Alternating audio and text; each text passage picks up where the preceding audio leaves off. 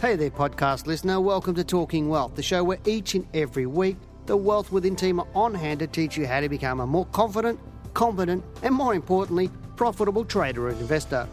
For more information, products, services, and detailed show notes, including a transcript for this podcast, head over to wealthwithin.com.au and click on the News and Media tab in the navigation. Hello and welcome to Talking Wealth. I'm Janine Cox, Senior Analyst at Wealth Within.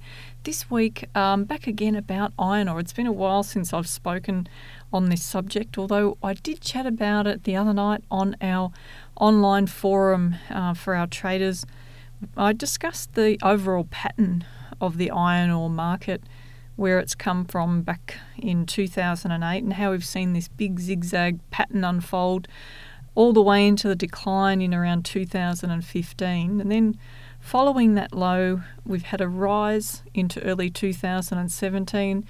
The iron ore prices pulled back to find support, and it pretty much did that where I'd expected it to, and then rose from there. So we've just seen the iron ore price more recently in a bit of a sort of a stalemate situation.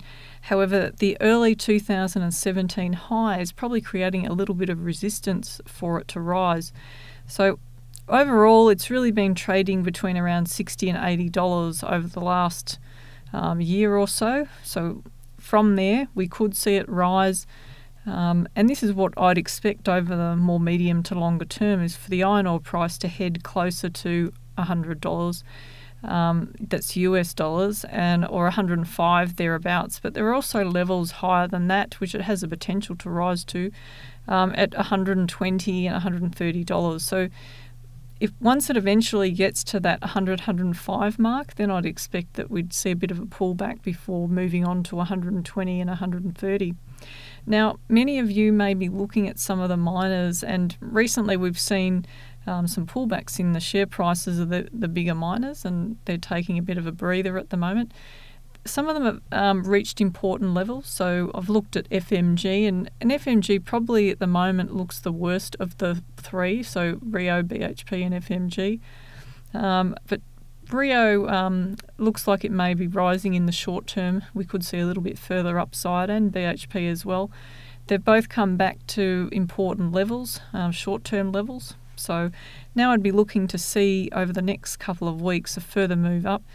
I've said previously that I would expect our market to move up into more March, April, and we're already in March now, and currently the market's still trading sideways. So there's been a bit of a lag, and as you know, the financials occupy a huge percentage of the Australian index, and that's creating a lag on our market.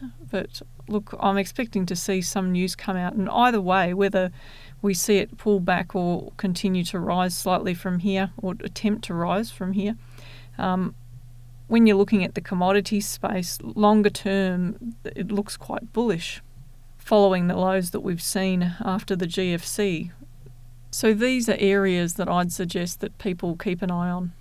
I'm Janine Cox, Senior Analyst at Wealth Within. Bye for now. Thanks for listening to this week's podcast. For more information, products and services, and detailed show notes with a transcript for this podcast, head over to wealthwithin.com.au and click on the news.